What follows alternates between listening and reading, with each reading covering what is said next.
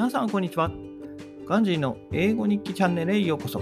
今日のテーマはペヤング極激辛です。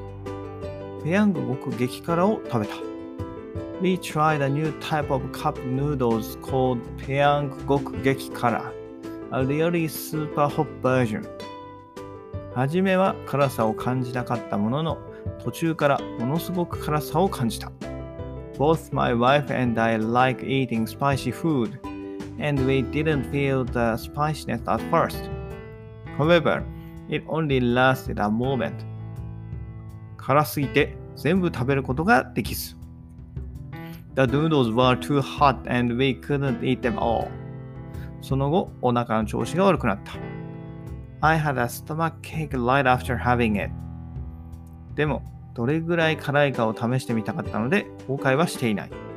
I don't regret it, however, because I wanted to try the noodles. 以上です。バイバイ。Have a nice day!